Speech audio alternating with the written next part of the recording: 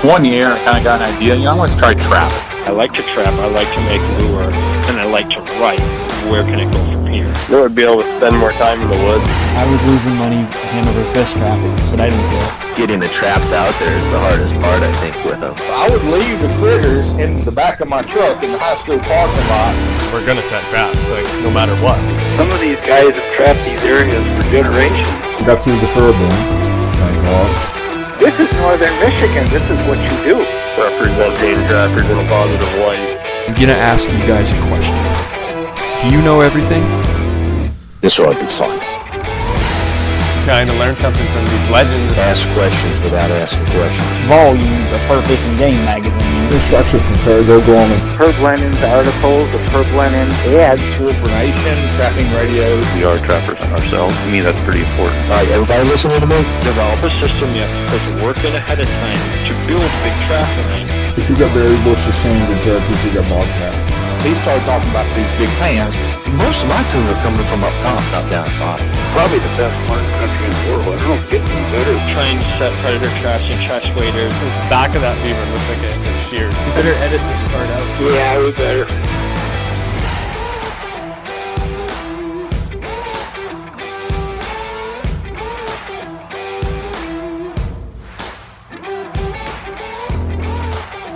Hello and welcome to the Trapping Today podcast.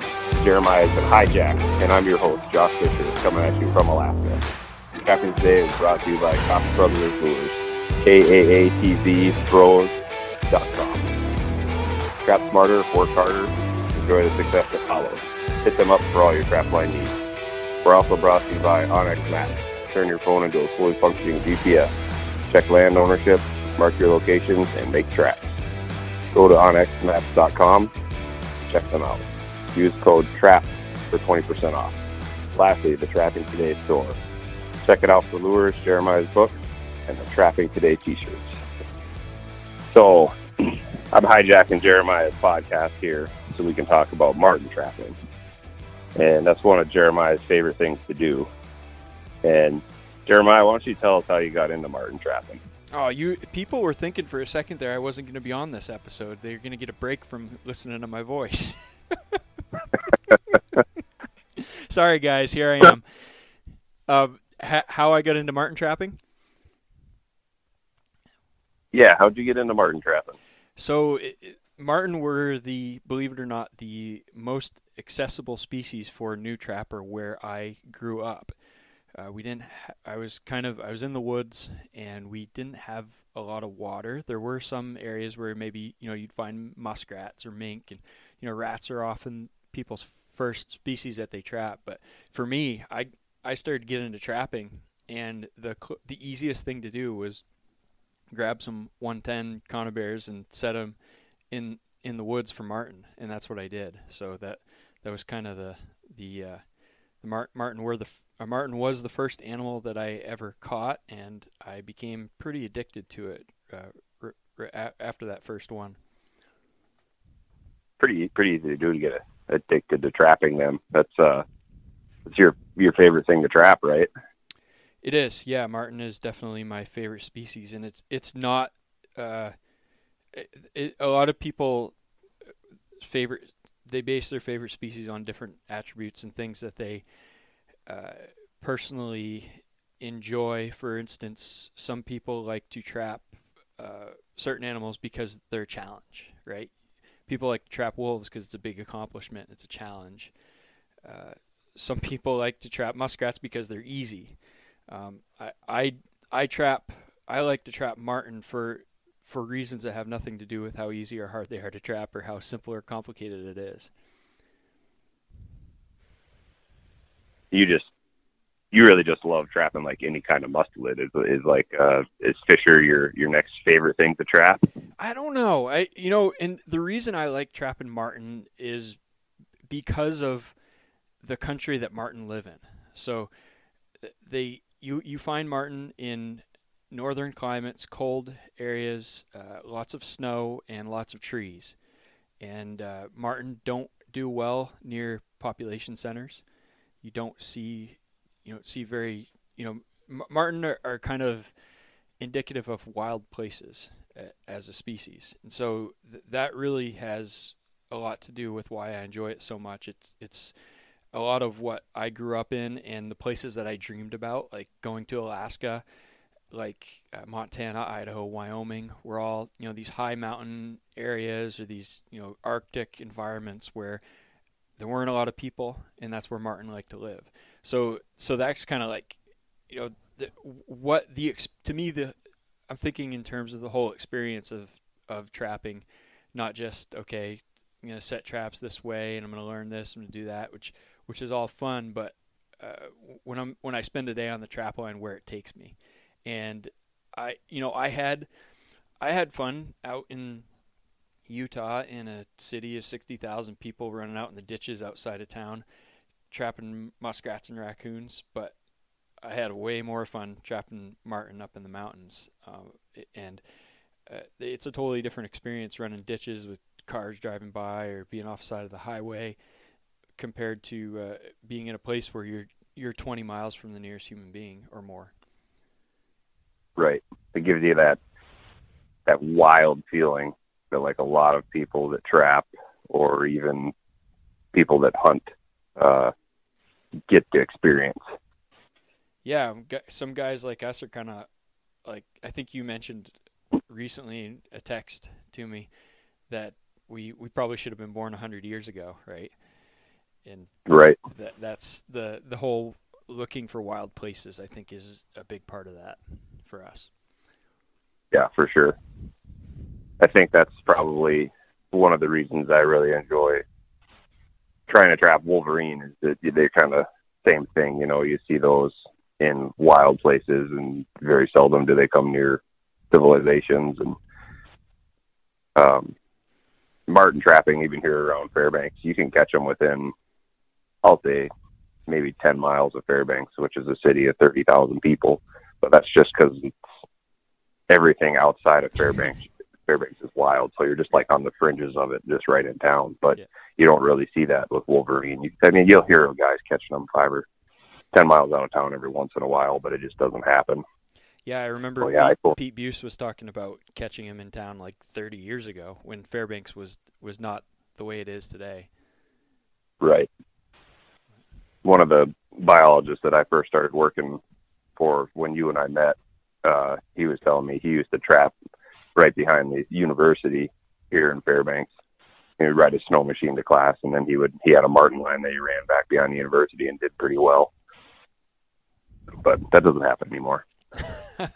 No, the university, when that began, that was quite an interesting time in Fairbanks history. I think not just from an outsider's perspective. I don't know if you've ever read the book. It's called North Country Challenge, written by Ernest Patty. And I haven't. He was the guy that he ended up running the dredge that was up on the like Coal Creek and Woodchopper Creek up on the Yukon, like downstream between Eagle and Circle, I believe. But the guy went to Fairbanks from the Northwest on a ship back in, God, it must have been, I won't say the date because I'll probably be incorrect, but he went to be the first mining professor when they were establishing the University of Alaska Fairbanks. Oh, wow. And this is early 1900s then? Yeah, and it was like a log cabin. They had like one log cabin. They had one big building for the university to hold all the classrooms and everything, and then the students lived in little cabins and the on-campus housing. And it was just fascinating to hear the stories about how they got around in the cold temperatures and what the living conditions were like, and these students that were like just building their own cabins to stay in, and you could, at the time, it sounded like it was pretty easy to get like a vacant lot and just put a cabin on it. Oh, I imagine, yeah, that early times. Yeah, so I don't know where that went, but the early on, it was definitely a pretty wild area. It sounded like. Yeah, for sure. Well, I guess we should get back to marten here, but. Fisher. Let me tell you quick about Fisher though, because you asked about second favorite. Okay. Okay. It's a love-hate relationship because Fisher are another mustelid, and they're really cool, and they're much bigger than marten. They're the closest thing that we can get to wolverine here in Maine, in northern Maine. But there's kind of a hate aspect to that because Fisher kill marten, and Fisher do much better in areas that have more human impact. So Fisher around the farm country, they're in areas where there's really heavy logging up here, and there's a lot of the overstory timber has all been cleared, and there's young growth coming up, and there's lots of rabbits, and Fisher don't need the cover as much as marten do, at least not here. And so they're kind of the nemesis where it's really awesome to trap for them, but they kind of detract from the whole marten experience, I guess. I see. Do you think that the Fisher don't need the cover because they're not as susceptible to avian predators? Yeah, I do. Yep, 100%. Yeah. So they do a lot better into like the clear cuts and stuff, even the areas that you get out to and trap there. Yeah, I even see them in open country, like in my farm fields here behind the house, where we've got the cows out, and I got like 20-acre field that I just yesterday saw a Fisher track went right across the middle of it. It doesn't seem to bother them as like it would a marten. You'll see marten in the open spaces once in a while, but it's not that common. It's kind of interesting because up here, you'll get into the alpine areas and some of the subalpine areas right on the fringes of the alpine, and the marten cross those back and forth, and it doesn't seem to bother them at all. Yeah. Do you think the populations of birds of avian predators is different there than it is here? I would say in the wintertime it probably is. You don't see the number of hawks and eagles. We definitely still have owls that stay here in the winter, but that's not suitable habitat really for them up there unless you talk snowy owls, which don't really come this far south. They're more of a north slope predator.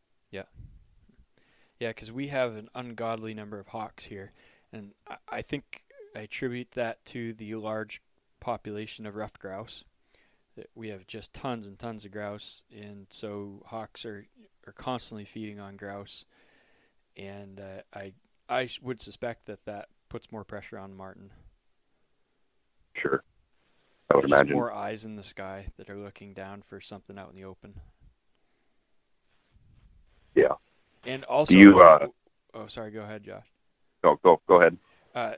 Another aspect of things is the whole interaction between marten and Fisher, and I've talked about this, I believe, in a previous episode, but you look up, I was for a long time banging my head against the wall trying to figure out why marten seem to do well in the Arctic in areas where you have like stunted spruce and you don't really have much overhead cover and you don't really have much on the ground, just like, moss and, bushes, woody stems and stuff, that there isn't really a lot of complexity. Whereas here, if you have an area that was clear cut, and basically what they used to do is they would clear cut this block of timber, and then they go in with these big stump crushers and these big machines, and they just obliterate all of the down woody material and clear it so that the people that went to plant trees, they would replant with spruce. Well, they still do this, but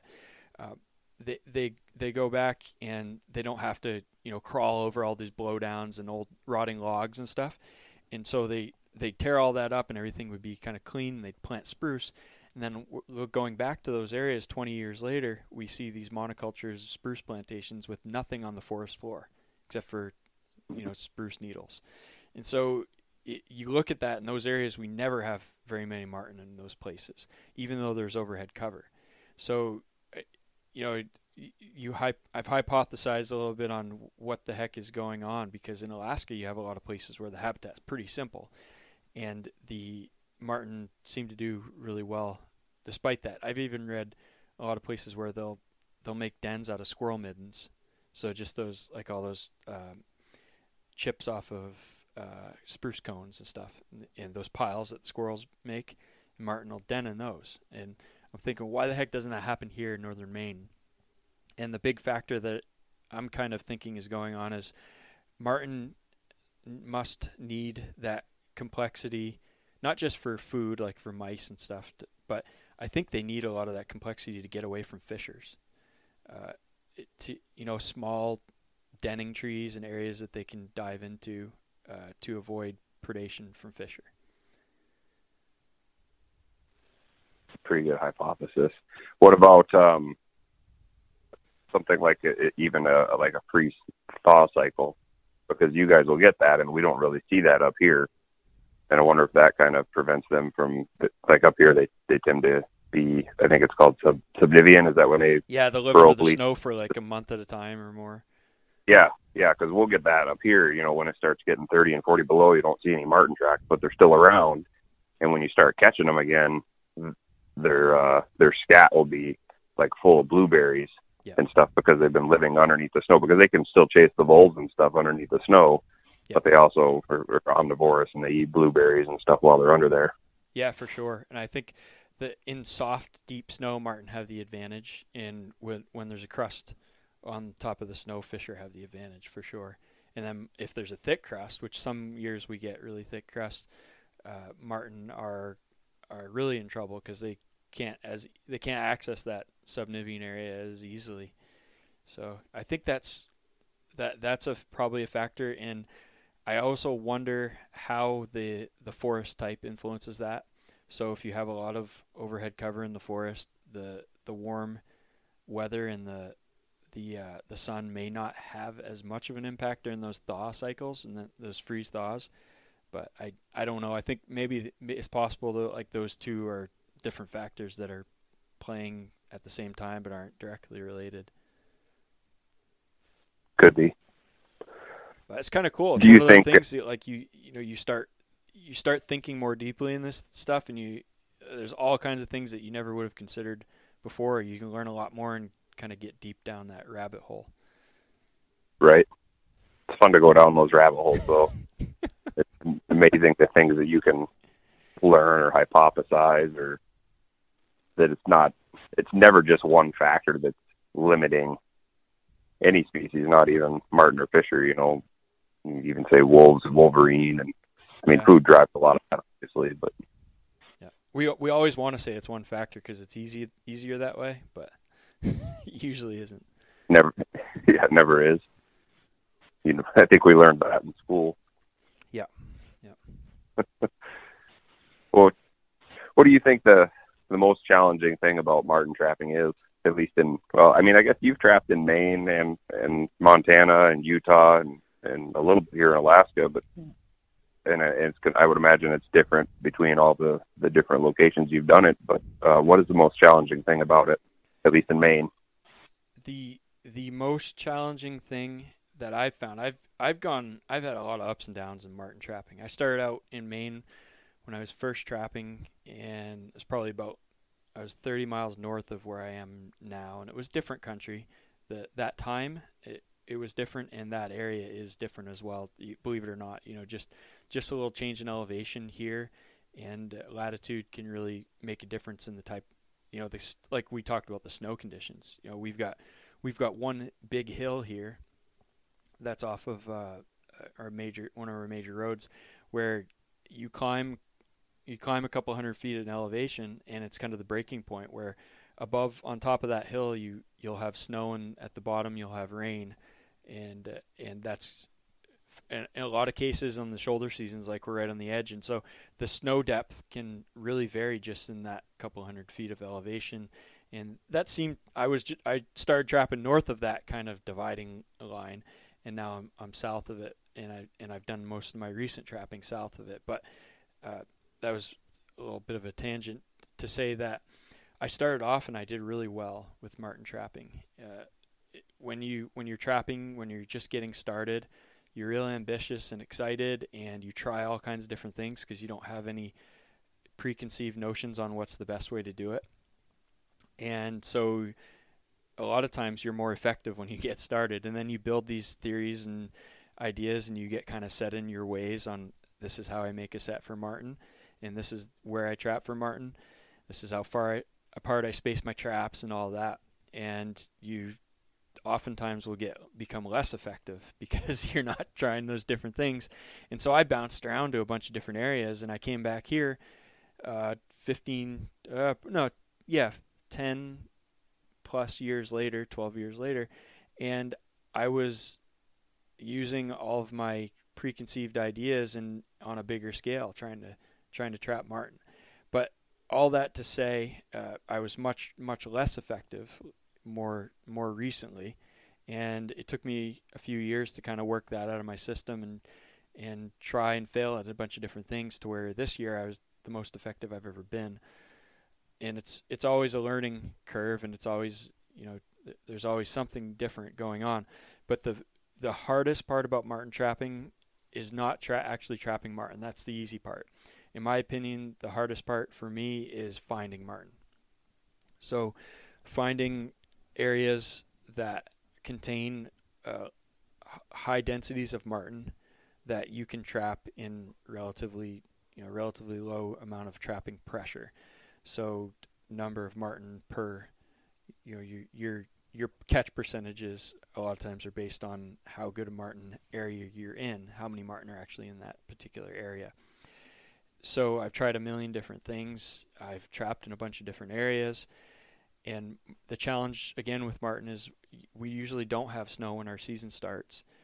And they don't leave a lot of sign. You're not going to see marten tracks on bare dirt very often.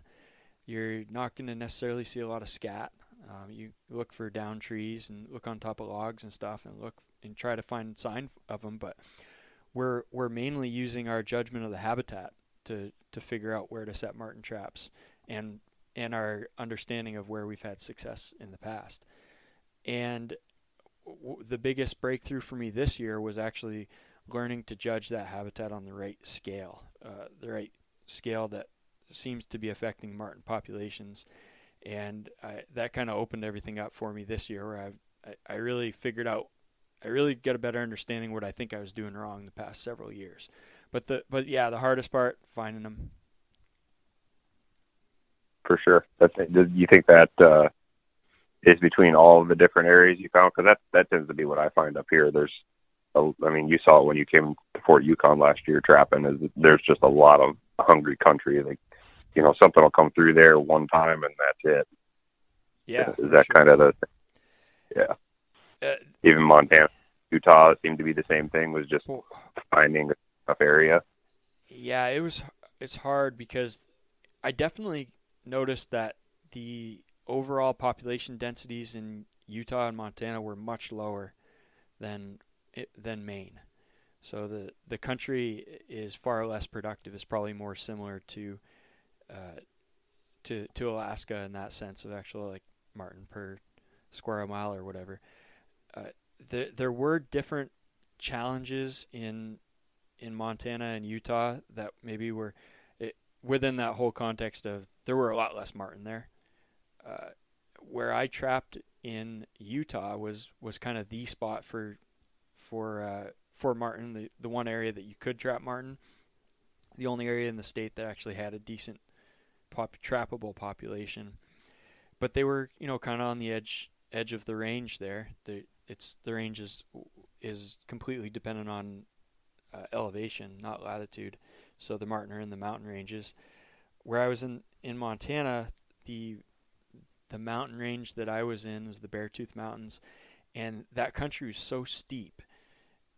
And they were marten were again kind of on the edge of their distribution range because they were confined to those mountain ranges. But also the other factors going on there is there's a high tendency in that area to get these Chinook winds, which are southerly winds. It's very, very windy country. These southerly winds in the middle of the winter that'll blow, and up to certain elevations, they'll just completely eat all the snow. And they blow warm air from the south. As the air, I don't understand completely how it works, but it's something with the way the air moves over the mountains, the change in elevation. As that air is dropping back down, it picks up heat or something, and it brings warm air. So the blanket of snow that you have in Alaska and the blanket of snow that we have in northern Maine that starts, it may start sometime in October, November, depending where you are, and it'll stay until the following spring. It wasn't that way over there. It was, 10,000 feet elevation would have that snow that would stay, but there was so much country that was just open and blown bare and bare ground. It seems like the marten habitat was a lot patchier, and the other challenge was actually just trying to get to the marten. The country was super, super steep, and the snow depth was so variable that it was hard to find areas where you could consistently, put in a long line for marten. That's interesting. I never would have thought that about Montana. I'm just assuming that there'd be snow cover, throughout the winter there. Yeah, it was crazy. I couldn't believe it. The funny story, when I first moved there, my first winter, I was renting a house outside of this little town, just basically a ranching community. It was the town of Fishtail, Montana. Must have been about, the whole entire area was probably like less than 300 people. And we got this massive snowstorm in, I can't even remember, must have been late October, early November, something like that. We got about 42 inches of snow. It was, wow. Everybody said this is record breaking and this and that. And so it was over the course of a couple of days. And when it ended, there was not a track on the road. Farmers, ranchers had their tractors out and they're feeding cows and everything, feeding hay bales and stuff. But nobody was plowing the driveways. There was no snow plows that I could tell. The town had maintained the road, and no one shoveling the roofs. And I'm looking around me, I'm like, what is going on? And I rigged up something on the front of my four-wheeler to push snow and open up the driveway, and I got up on the roof, and I started shoveling the roof, and my neighbor came by, and he says, what are you doing? So I'm trying to get snow off the roof. There's 4 feet of snow on here. And he says, it's all going to melt. And that was just it was so foreign to me that once winter starts, the snow doesn't melt where I'm from. And sure enough, it did. And there was only one winter. I think I was there 4 or 5 winters. And there was only one winter where the snow stuck around for a couple of months. But you'd always get these south winds that would pick up, and they would get to 40 degrees and 40-mile-an-hour winds, and it would just blow all the snow away. Wow. That's pretty funny. I would have done the same thing, honestly. Because I'm mindset. That's just how I grew up. Yeah. And, there becomes a snow load is too much for a roof, and But yeah, it is funny how depending on where you're at, everything is just so locally unique. Yeah. Even, here, if you're trapping around Fairbanks, and you can go 150 miles south, and you'll get into an area that's just like that. They get a lot of snow, but they get a lot of freeze-thaw cycles, and then we'll get southerly winds, should they call them Chinooks up here too. And it'll be the same thing, that snow will melt. It won't all disappear, because those are some of the best places, guys go ride their mountain snow machines and stuff. Sure. Yeah. Because they'll 10 or 20 feet of snow at the base of those mountains. Yeah. But we do experience that here too, further south than where I'm at. But yeah. So in between all the areas that you've trapped, I mean, obviously you've talked about lynx exclusion devices that you have to use in Maine. But what sets did you use when you first started trapping marten in Maine?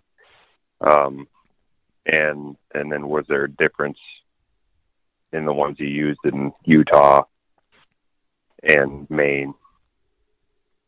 Yeah. The very first sets I made were probably the simplest.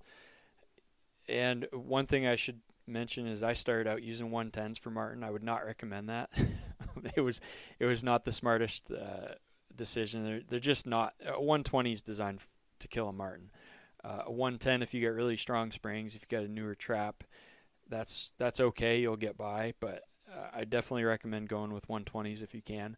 But basically, what I was starting out doing is just looking for the base of a tree, looking where the kind of two roots kind of break apart, and there's a hollow spot there, and you just either dig out a little area within that hollow spot, or you already got one there.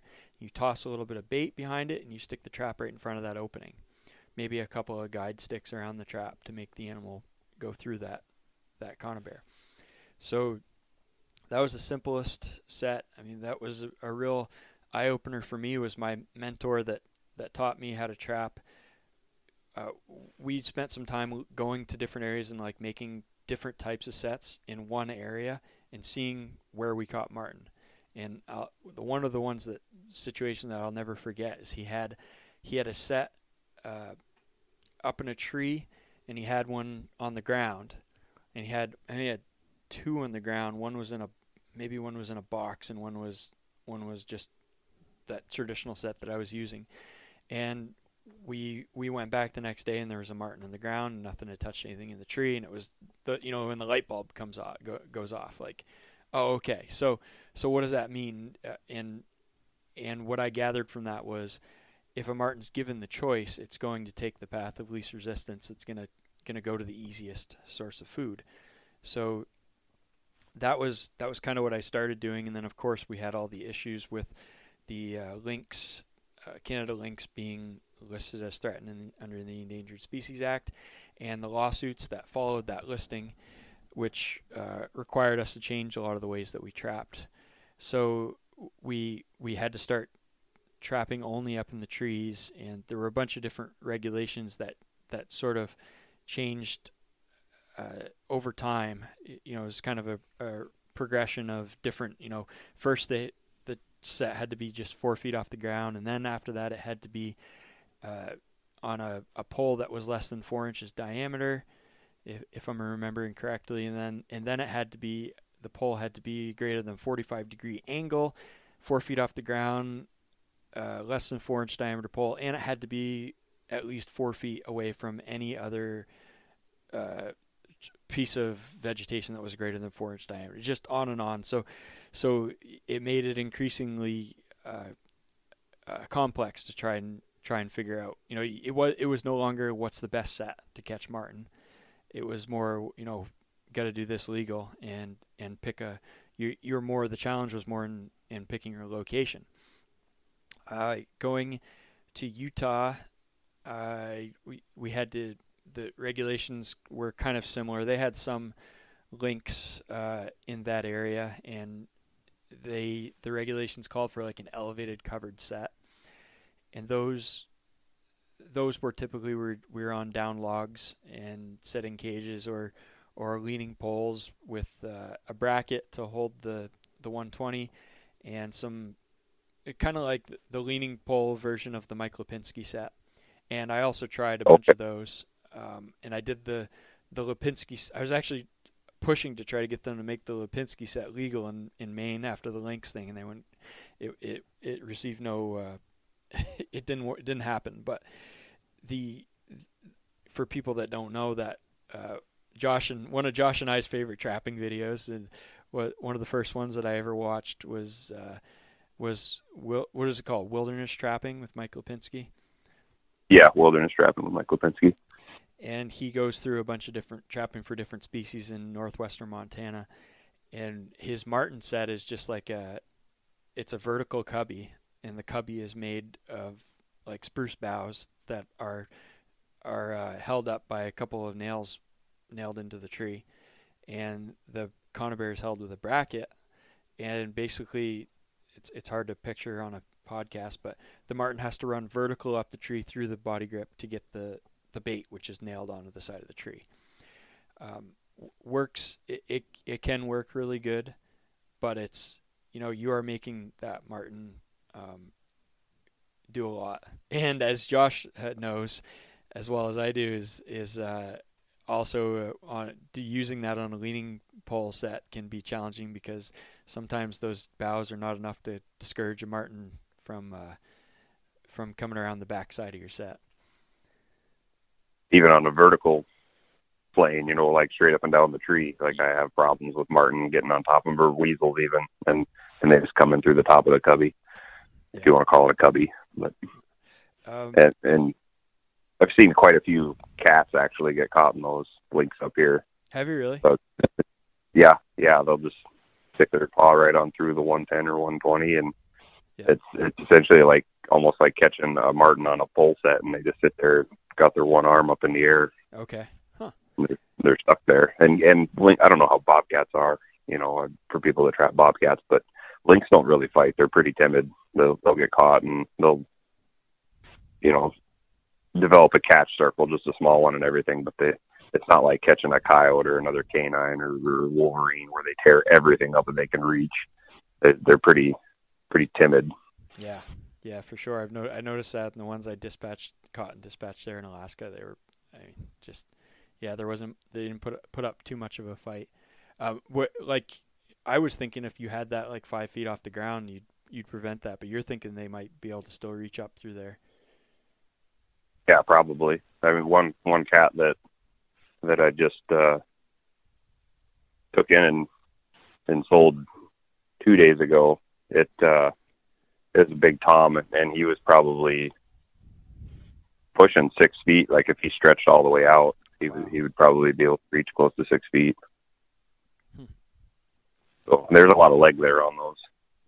I'm sure. For sure, yeah. If you were for that. Well, maybe it's a good thing that didn't happen. That didn't become legal then. So, and then moving in. Theory, though. Yeah, I did catch a martin in that vertical Lipinski covey in Montana. I had an area that I made like 30 sets, and I got one martin in 3 weeks. So that just gives you an idea of how hard they were to come by. But one of the things I did more of in Montana was foothold sets for martin, kind of like the ones that you'll make in Alaska a lot of times.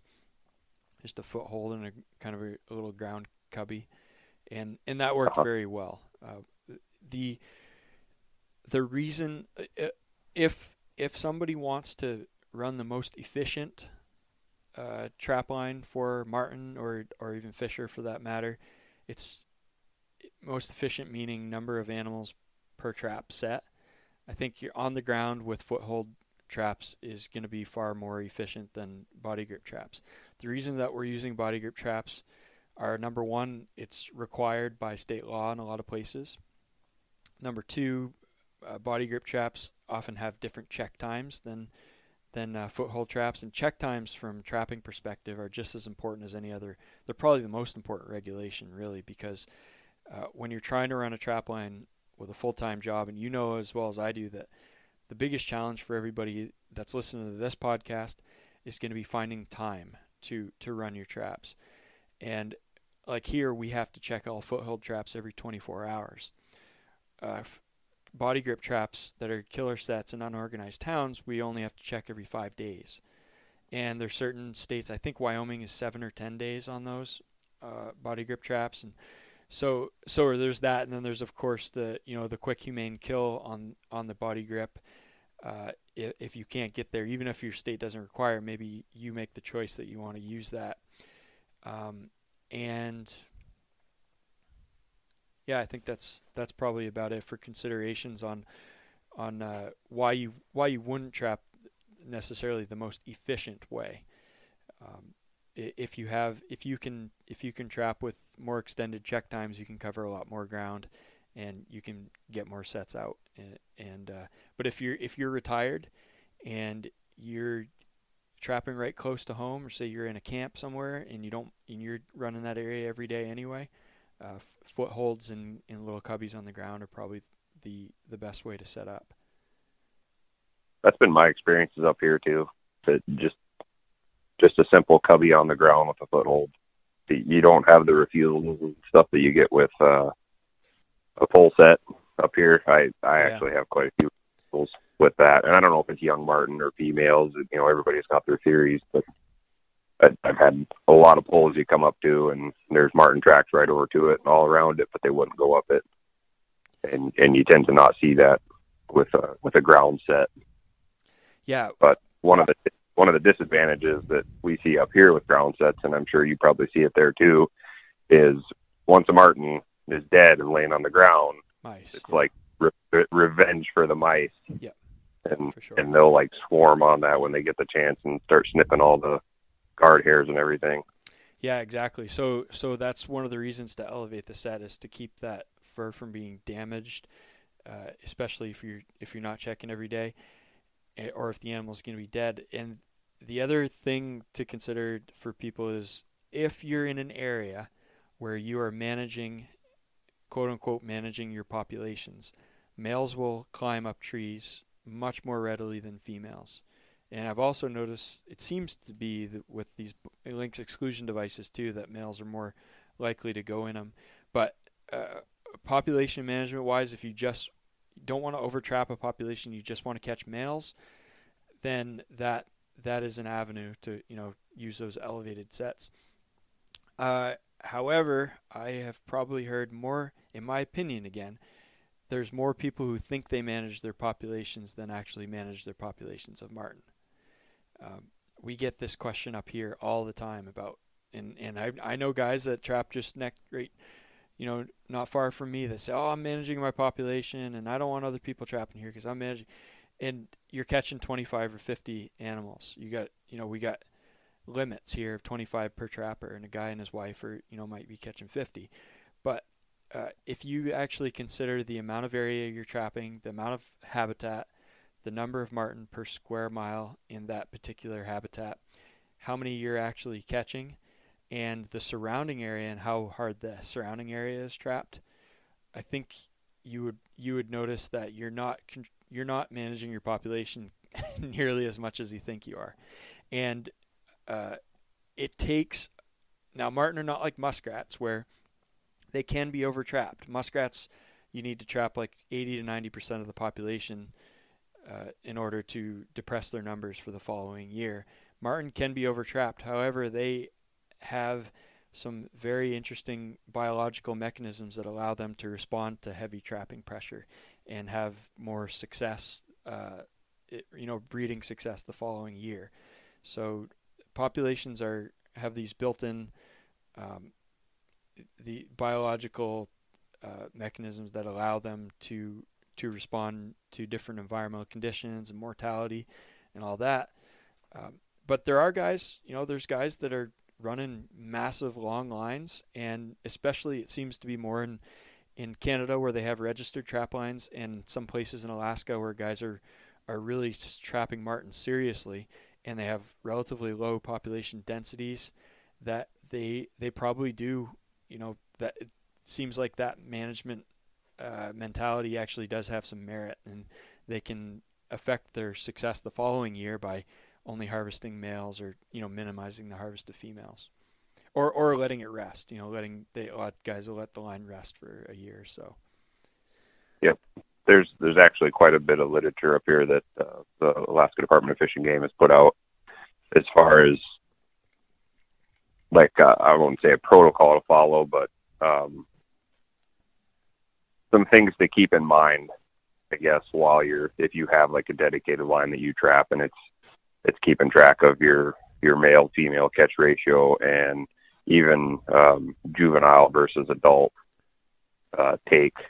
And there's a whole equation that they have that you can put all of your numbers into, and they have thresholds for what they would say you're not going to be affecting your population, like your reproduction and all of that. That's pretty interesting. A lot of guys do take that into consideration up here when they have these 200 and 300 mile lines that they trap every year. Yeah, that's and when awesome. They hit that, when they hit that certain threshold, it's like, okay, now we got to shut down our marten trapping because I'm trapping too many females or that sort of thing. Or juveniles. Right. Huh. It used to be, it's kind of evolved here in the last, I'd say, like 10 or 15 years, because it used to be you just kept an eye on male-female ratios, and when you started creeping towards like a 50% female catch, that was when you stopped trapping marten, or you at least like scaled back your efforts. Yeah. And that's kind of hard for a guy up here, because that, like, marten is the bread and butter up here. It's what pays your gas and everything if you're running a snow machine to run your line. Yeah. And kind of the wolves and wolverine and lynx, and those are kind of like the icing on the cake. But marten is what pays the bills.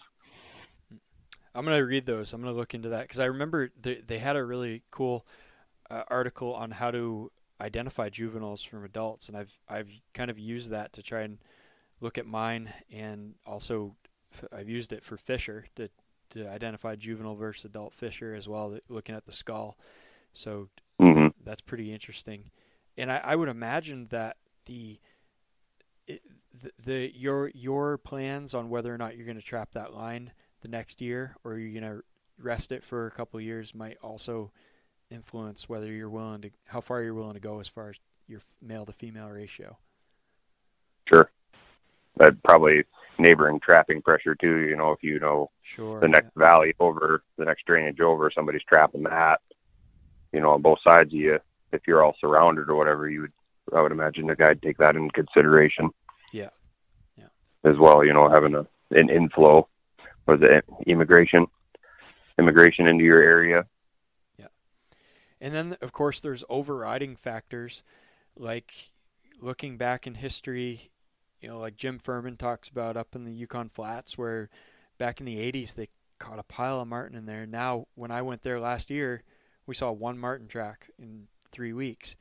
But there's distinct periods of time, and maybe some of it coincides with lynx population cycles also.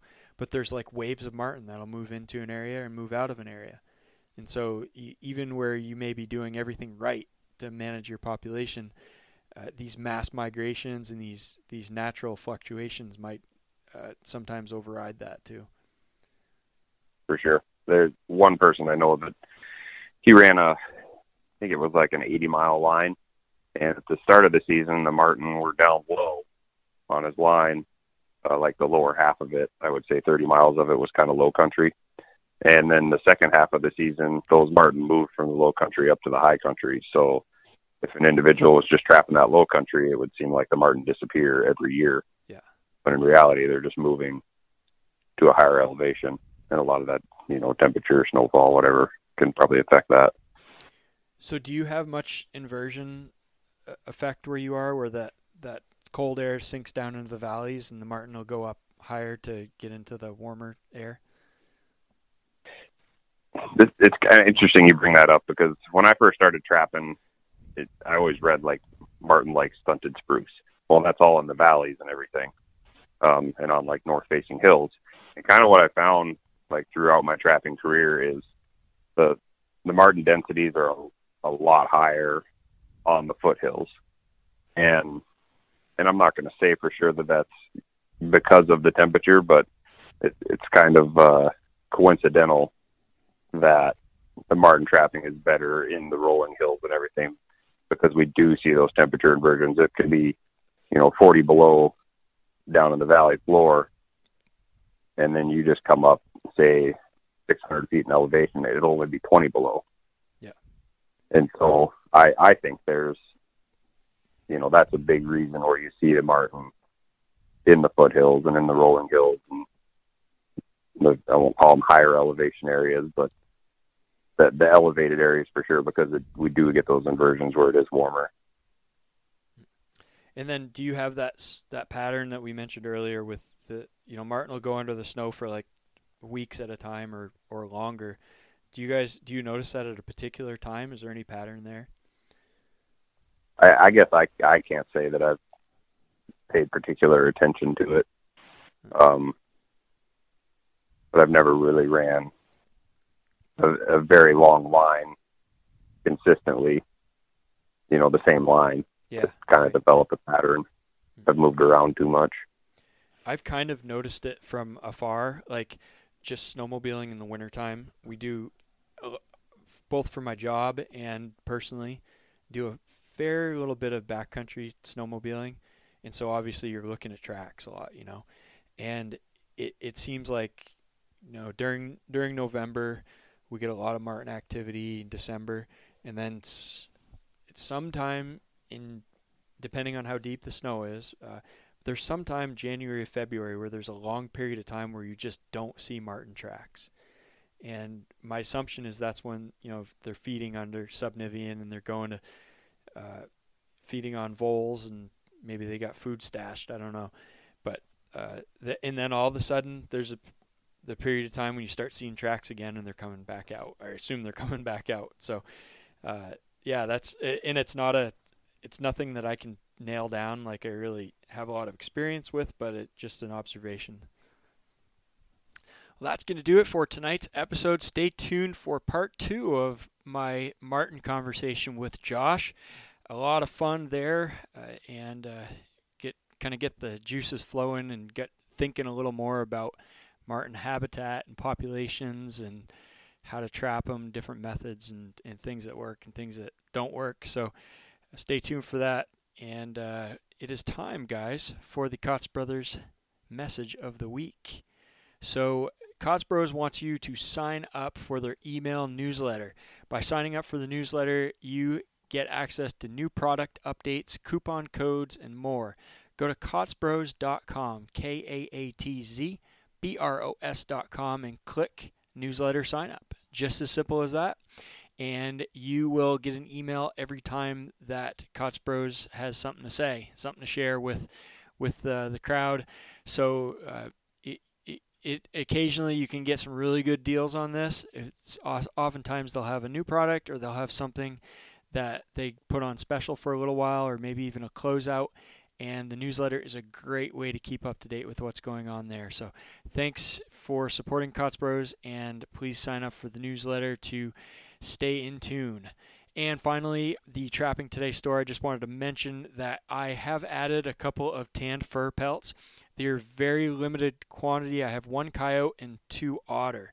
So if you go to trappingtodaystore.com and click on tanned furs, you will find those there with the prices. And that's all I'm going to have available, as far as I know, for quite a long time, until things come back from the tannery. So check those out if you did want an opportunity to pick up a pelt. Here might be your chance.